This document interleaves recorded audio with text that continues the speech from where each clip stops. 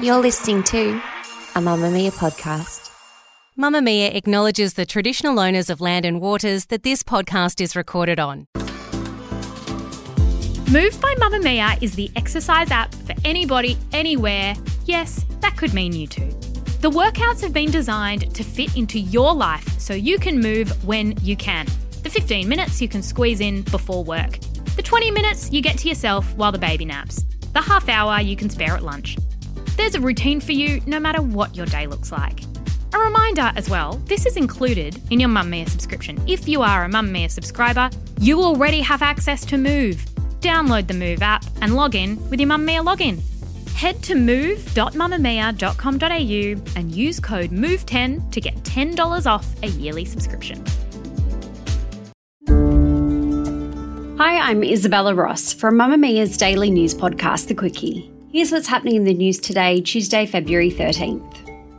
It's been 16 years since Kevin Rudd's national apology to the stolen generations, and stakeholder groups are in Canberra today calling for continued action.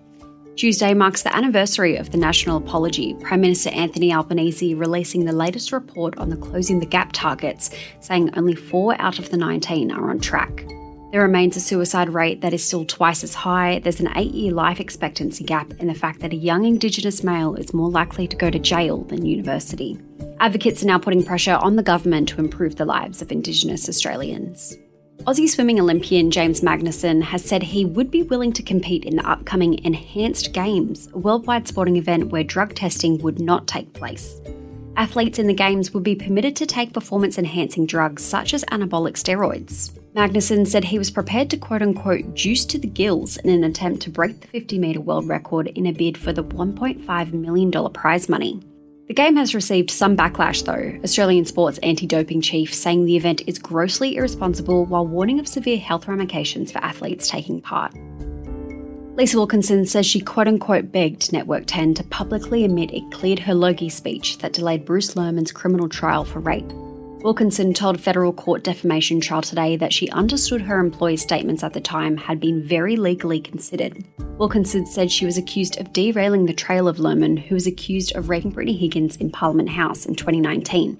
Lerman denies the allegations. Amid Lerman's defamation case, Wilkinson has launched a cross-claim against Network 10 to recoup the legal costs after retaining her own legal representation for this trial.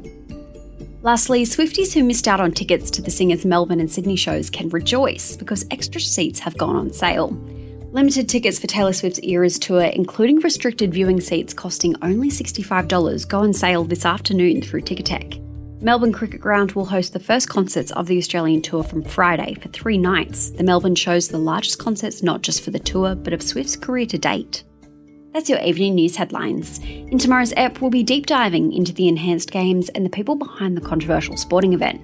We also chat with Aussie swimming Olympian Libby Trickett about how she and others in the sporting world feel about it, and Trickett says whether she would ever consider participating. Check out The Quickie wherever you get your podcasts.